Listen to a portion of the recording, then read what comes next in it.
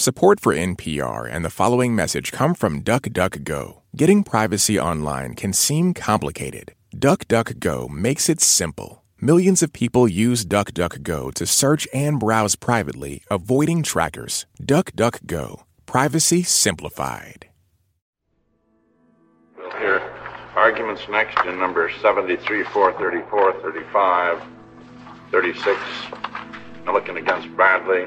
From our point of view, the unique aspect of this case is that an extensive interdistrict remedy is contemplated, almost certainly including busing.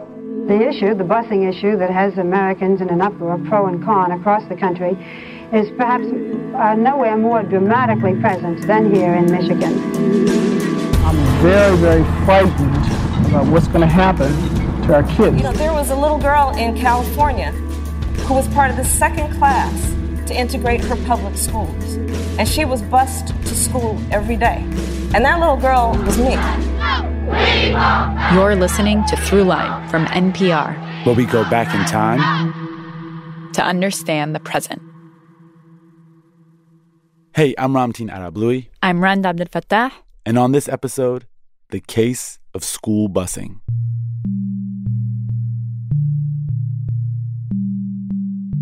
Okay, so I'm sure you remember this moment from the first Democratic debate earlier this year. I do not believe you are a racist. And I agree with you when you commit yourself to the importance of finding common ground. But I also... Democratic Senator Kamala Harris called out fellow candidate Joe Biden for once being against the idea of busing as a remedy for school segregation. Vice President Biden, do you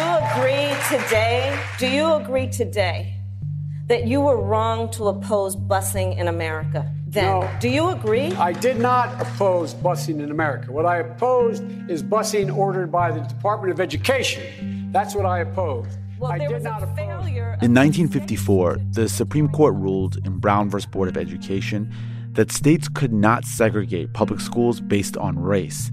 But by the 1970s, in many parts of the country, schools remained segregated. And that's where busing comes in. It was an attempt to do the job that Brown v. Board was supposed to have done. The basic idea behind busing was that black students would be bused to white schools, and in some cases, white students to black schools. Around the time Kamala Harris was bused to school, almost 40% of public school students around the country were taking buses to school. So, it's not like using buses to transport kids is a new concept. It becomes a controversy when we talk about using it to try to end segregation in public schools. This is Joyce Baugh. Oh, okay. I am a professor emerita of political science and public administration at Central Michigan University.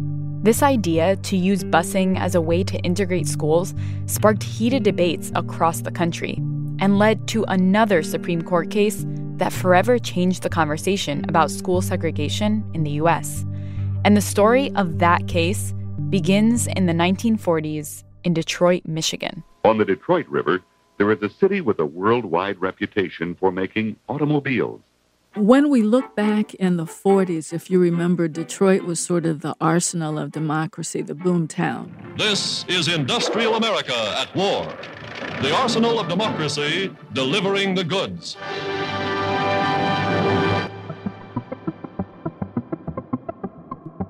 That's where, the auto manufacturers reconfigure their plants to make a lot of the war equipment for World War II. Where automobile fenders once were made, aircraft propellers are turned out by the thousands. You had lots of employment.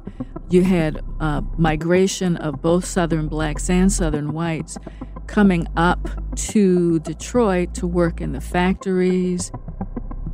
Lots of people were able to work their way up from poverty into the working class, at least, and for some, into the middle class. This city could be New York, Los Angeles, Baltimore, or Louisville. This happens to be our fifth largest city, Midwestern and mighty Detroit. And then after the war, what we begin to see then is these auto companies and their related industries are moving out of the city of Detroit, and they're moving into the suburbs. And when they move, they're taking, hundreds of thousands of jobs with them. When the jobs left Detroit for the suburbs in the 1950s, so did the people.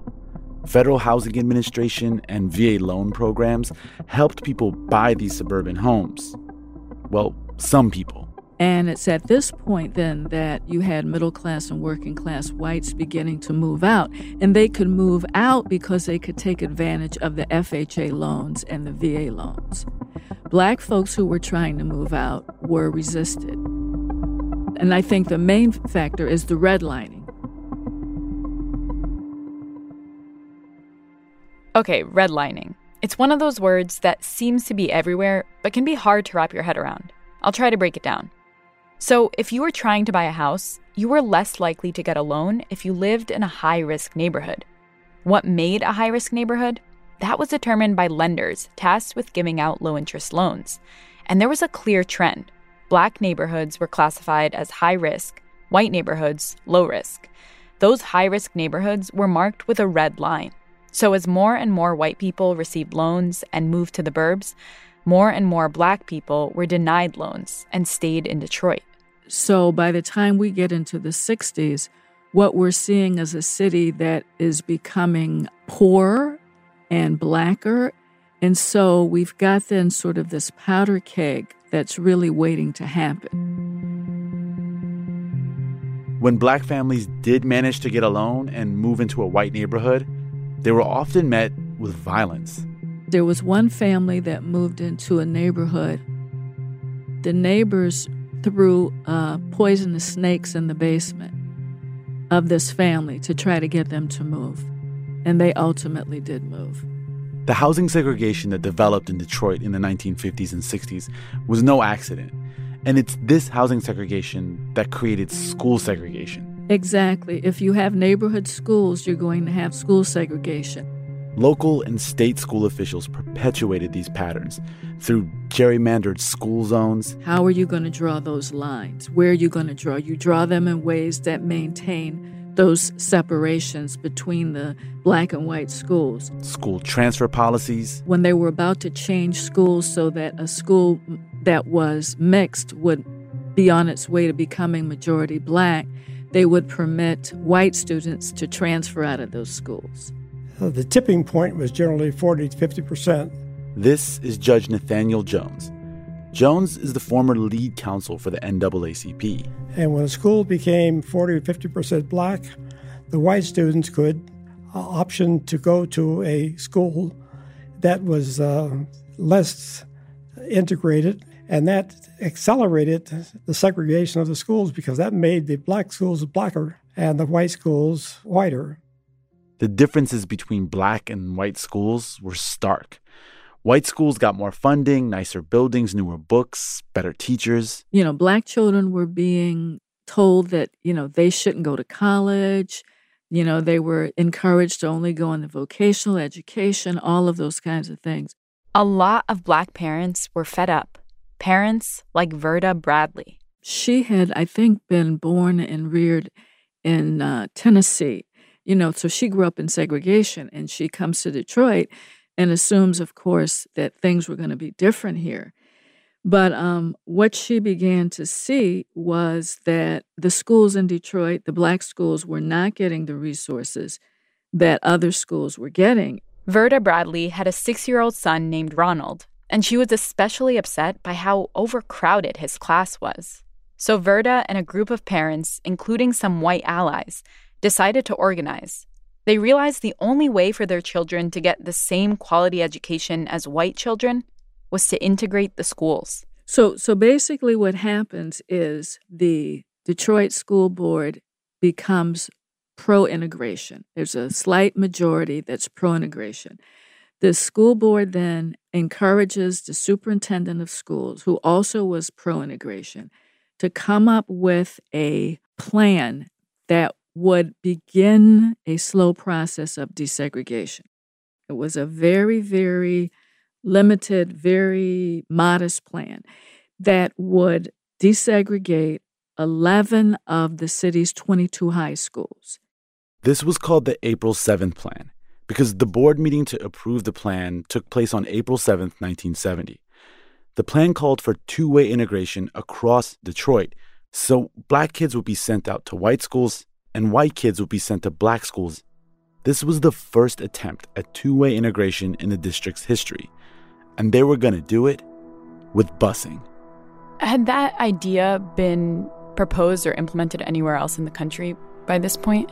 Yeah, this is becoming an issue. Many of the Negro parents believe that a predominantly Negro school this is becoming an issue in Boston. But we here in Boston do not believe that premise. As a community, it's tearing them apart.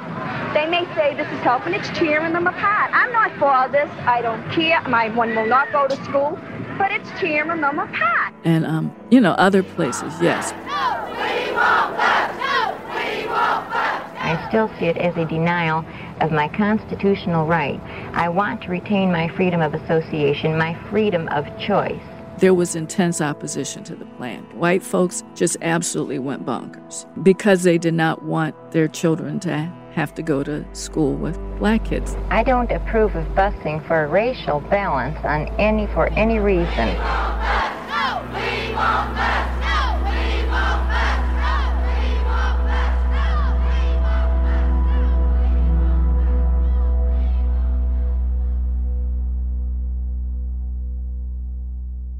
Despite the outcry, back in Detroit, the school board passed the April 7th plan. But then the state legislature rejected it, and the Michigan governor, William Milliken, signed the repeal. That's when Jones got involved. As lead counsel for the NAACP at the time, Jones believed that at this point, he had no choice but to file a lawsuit. They end up filing a suit in the federal district court for the Eastern District Court of Michigan to desegregate the Detroit public schools on a system-wide basis. The plaintiffs are the students and parents in the Detroit public school system. The defendants were Governor Milliken, the Detroit School Board, the State Superintendent of Education, and the State Board of Education. And so begins the case of Milliken v. Bradley.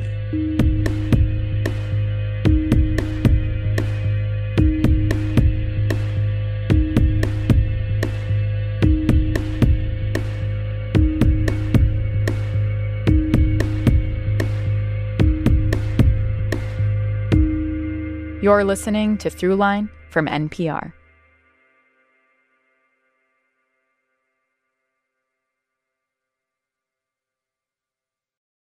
This message comes from NPR sponsor Comcast Business. To keep customers and employees in the know, and to keep business moving, Comcast Business is prepared for times like these. Powered by the nation's largest gig speed network to help give you the speed, reliability, and security you need. Tools to manage your business from any device, anywhere. And a team of experts here for you 24/7. Because when every connection counts, you can count on them. Learn more at ComcastBusiness.com.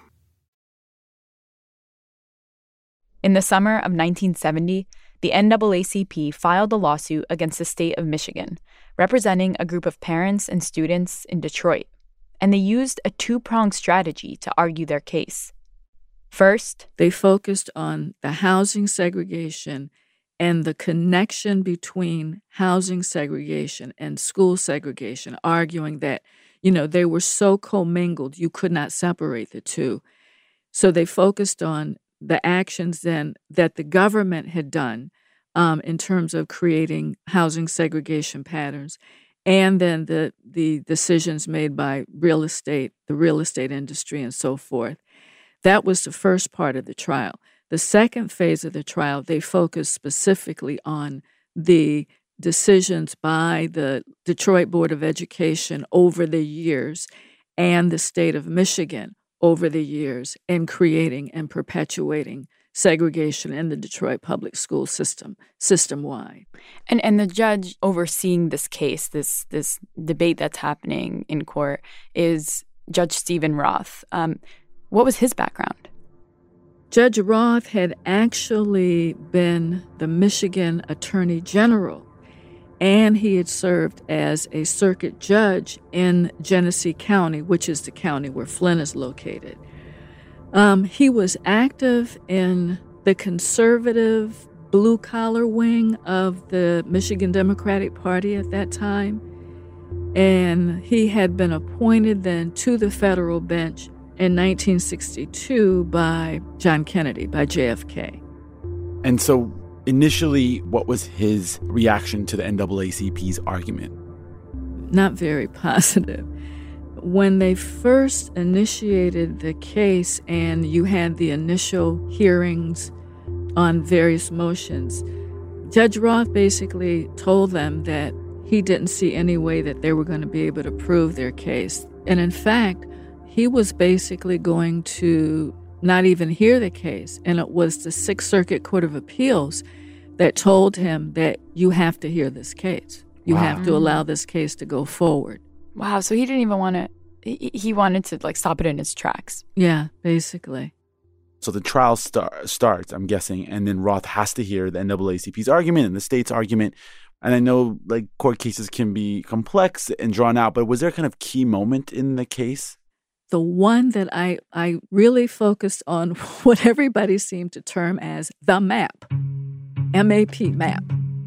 During the course of the trial, we had a large map on the wall that's in the courtroom. And we had overlays to that map for every 5 years, which showed the shifts in housing policies in neighborhoods. The NAACP attorneys had as part of their trial team an urban planner who put together a 10 by 20 foot map of the city of Detroit. It was a color-coded map that showed how segregated the city was. And it just made it so stark that you could see that there were areas that were all white and areas that were all black. And they did this over several decades. I think they started in 1940 and then 1950 and 1960, 1970, and showed how every decade, even as the population shifted in the city of Detroit, the boundary lines between black and white communities were always there. The high school boundaries always matched the housing boundaries. One of the trial attorneys in the case said that they deliberately put the map out to the side of Judge Roth. They didn't put it in front of him, but they put it out to the side so that every time he would turn his head, you know, when he was thinking about how to respond to one of the attorney's motions or whatever, he would see that map day after day after day after day over a 41-day trial. And as Judge Roth was sitting on the bench, he'd look at that map with the different overlays, and he would ask the school board lawyers, he said, look at that map. He said, what else could have caused those shifts in population except race?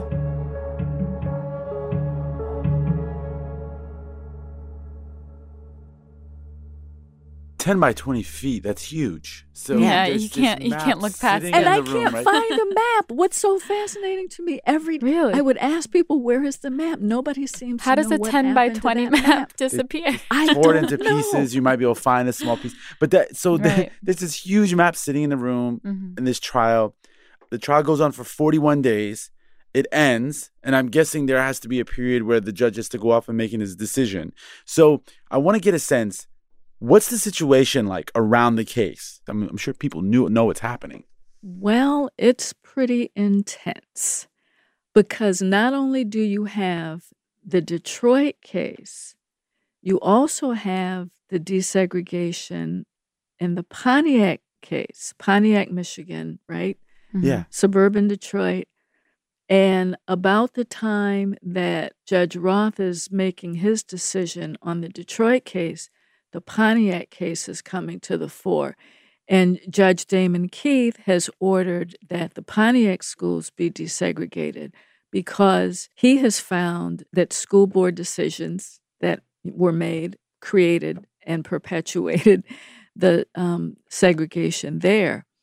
And so what begins to happen is there are groups in suburban Detroit, around Pontiac, around Warren, Michigan. They're anti-busing groups, they're anti-school deseg groups.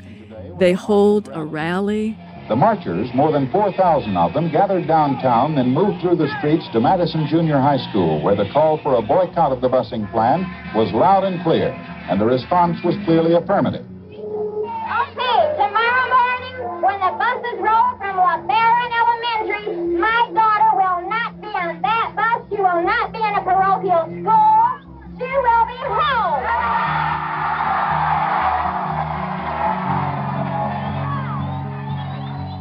And who is the keynote speaker in addition to the woman who's heading up that group? None other than George Wallace, segregationist governor of Alabama. And then in August of that year, late August, as they're preparing for the schools in Pontiac to be desegregated, some local KKK members blow up 10 school buses in the school bus parking lot. Whoa.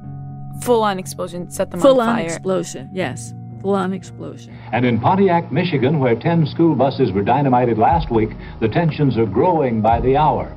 ABC's Jim Kincaid has a report from Pontiac.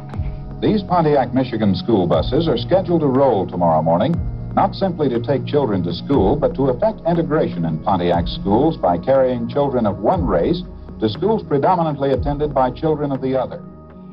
All of this is happening around the time that the trial ends. Judge Roth has to return and give a ruling. And, I mean, we talked about how at the beginning of the case, it was very clear where he stood on this. And given the political climate and his earlier opinions, I'm assuming most people thought they knew how he was going to rule. I'm not so sure about that, because I think people began to see that he was becoming less permissive of some of the motions from the state, and he was becoming quite skeptical of the arguments being put forward by the defendants in the case. And so I think that people were beginning to wonder, and I think there was some idea that, perhaps Judge Roth was actually going to rule in favor of the plaintiffs in this case. How does he ultimately rule?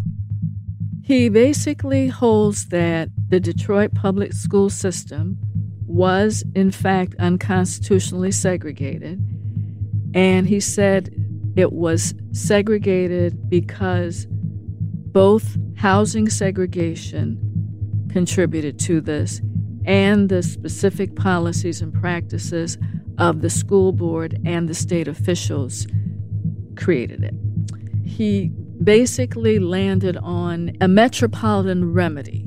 He said, look, I'm looking at the demographics in the Detroit public schools right now. And at this point, 70% of the students in the Detroit public schools are African American. If I include only the Detroit public schools, I'm not going to have any meaningful desegregation because I'm just going to be moving black kids from one school to another. Right. So he says, I think we have to have a metropolitan-wide remedy. What was the reaction, both the public reaction and then the state's reaction immediately to Judge Roth's ruling? It really was awful.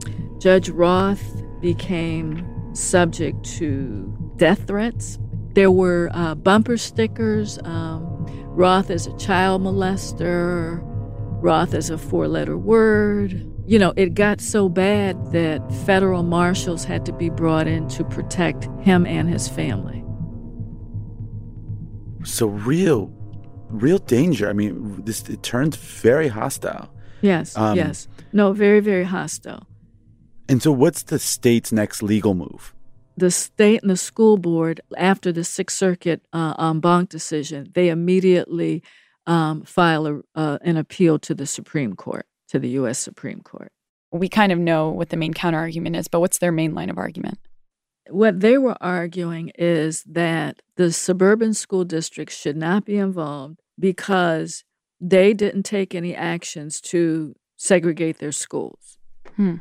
So they basically argued that the suburbs were innocent, that these were innocent victims, and these people deserve that their rights to be protected as well, and they moved to the suburbs so that their children could get a good education, and they shouldn't have to have their kids stuck with being involved as part of this remedy when they didn't have anything to do with it. So it's essentially, we didn't cause this. It's not our fault. We're being punished for something we did. It's like almost a collective punishment kind of argument that we're being collectively punished. Exactly. Around this time, what was the nation trending towards in terms of its attitudes towards busing? Moving in the direction of being opposed. And President Nixon was telling his staff members, his administration officials, to be very clear in announcing his administration's opposition to busing as a means for school desegregation. I do not believe that busing to achieve racial balance is in the interest of better education. Where it is de jure, we comply with the court. Where it is de facto, until the court speaks, that still remains my view. In a moment, the Supreme Court decides the fate of busing in America.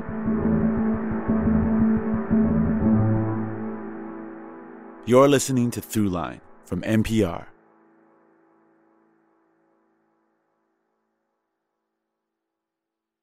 This message comes from NPR sponsor Allbirds. Allbirds introduces the Tree Dasher, their first ever performance running shoe made from premium natural materials. Feel confident knowing that you can run hard and tread light on the planet. Find your pair at allbirds.com today.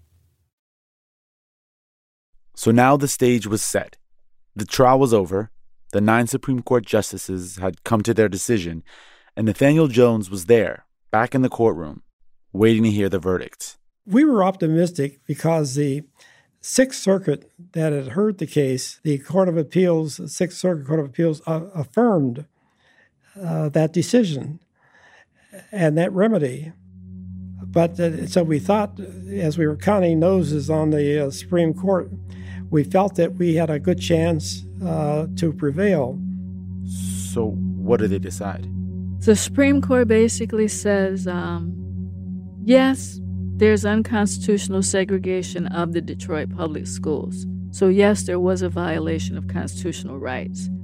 But you can't have a metropolitan remedy unless you have specific evidence that the suburban school districts made racially discriminatory policies. Well, I was stunned by that decision. We were sitting in the courtroom on that Wednesday morning when the justices took the bench, and Chief Justice Berger began by reading his opinion from the bench. And we looked at each other and we said, that doesn't sound like our case. He was making statements that were just totally at odds with what the evidence showed. In many respects, this was disingenuous on the part of the court. Chief Justice Berger wrote the opinion. It was a 5-4 case. Because there was such rigid housing segregation in the suburbs, there were few black students in those schools. So there was no reason for those suburban school districts to actually pass any policies to segregate. There were no students to segregate. There was no need for the policies.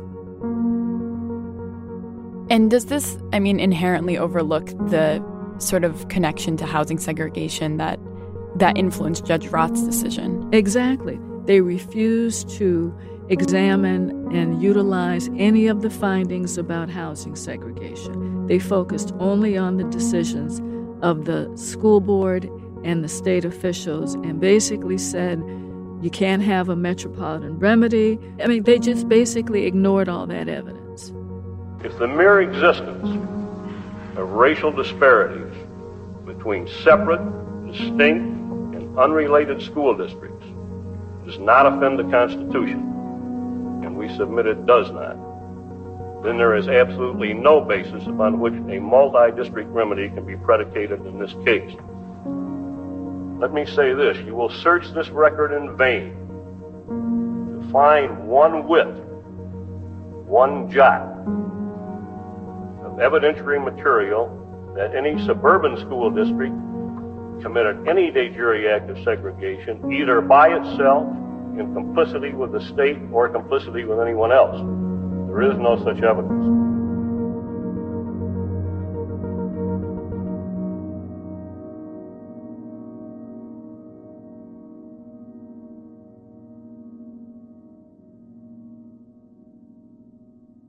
Educational landscape in this country would have been changed dramatically if the Milliken case had decided differently.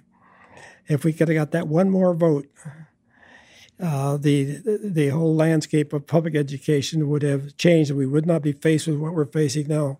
For these reasons, the Detroit-only plan simply has no hope of achieving actual desegregation. Under such a plan, white and Negro students will not go to school together. Instead, Negro children will continue to attend all Negro schools.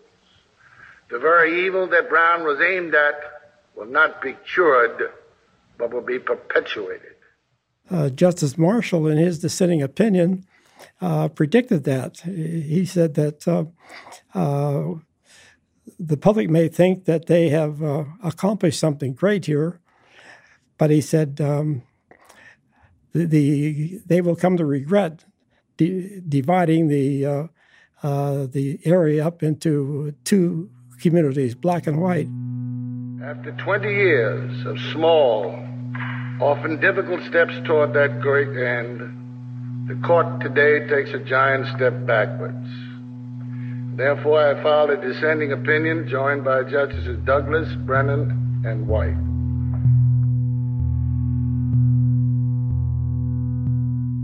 I mean, at this point, the country was trending towards just an anti-busing. Right. And so it would have gone against sort of mass public opinion. Right. And actually, yes, and it was a whole backlash against civil rights movement in general. But because I'll give you one other thing. In 1972, we have the presidential primaries, right? Who won the Democratic primary in Michigan that year? George Wallace. Segregationist governor. Segregationist governor won the Democratic primary. What happened to Verda Bradley and her son Ronald? She really didn't have any regrets in participating in the case, but she was concerned because she said Ronald never really recovered from the publicity and from the backlash. She said he had dropped out of school in the 10th grade, and in 2004 he was unemployed, and I don't know anything more from that. I wonder, I've seen studies looking at the segregation of schools today, the numbers, and some studies suggest that they're even higher than they were in the 1970s. And I wonder, what is the relevance of this case today? What did this do in terms of shaping the conversation from that point on? And how do we see it in our lives to this day? Well, I mean, I think what we have to remember is that the Milliken case really pretty much ended any meaningful efforts at desegregating schools in metropolitan areas in the non-southern parts of the country. But what you had in Detroit was a pattern that wasn't unusual, right? Where you had central cities that were composed of people of color, in large part African Americans, and those central cities then surrounded by mostly white suburbs. And the Supreme Court basically closed off a remedy, to try to deal with segregation. And so the problem continues then because of that linkage between housing segregation and school segregation, right? And again, people want to have neighborhood schools. So if you're going to have segregated neighborhoods, you're going to have segregated schools. But it seems to me that there's got to be some ways that we could rethink how states, draw their district lines and how they create their schools and maintain their schools in ways that could overcome some of this segregation. But I just don't think there's a will to do that. I think if people were really interested, they could find a way to do it. We were able to eliminate the mythology that there's a difference between the North and the South in terms of race. It's a phenomenon that is seamless.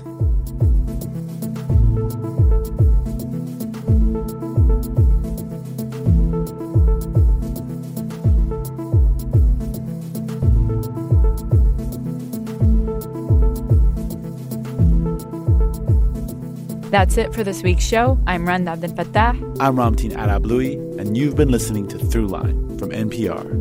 This episode was produced by me. And Jamie York. Jordana Hochman. Lawrence Wu. Lane Kaplan-Levinson. Grace Rising Summer. Nigeri Eaton. Fact-checking for this episode was done by Julia Chance, and a special thank you to Anya Grundmann. Our music was composed by Ramtin and his band, Drop Electric. If you like something you heard or you have an idea for an episode, please write us at throughline@npr.org or hit us up on Twitter at throughlinenpr. Thanks for listening. Support for NPR and the following message come from DuckDuckGo. Getting privacy online can seem complicated. DuckDuckGo makes it simple. Millions of people use DuckDuckGo to search and browse privately, avoiding trackers. DuckDuckGo. Privacy simplified.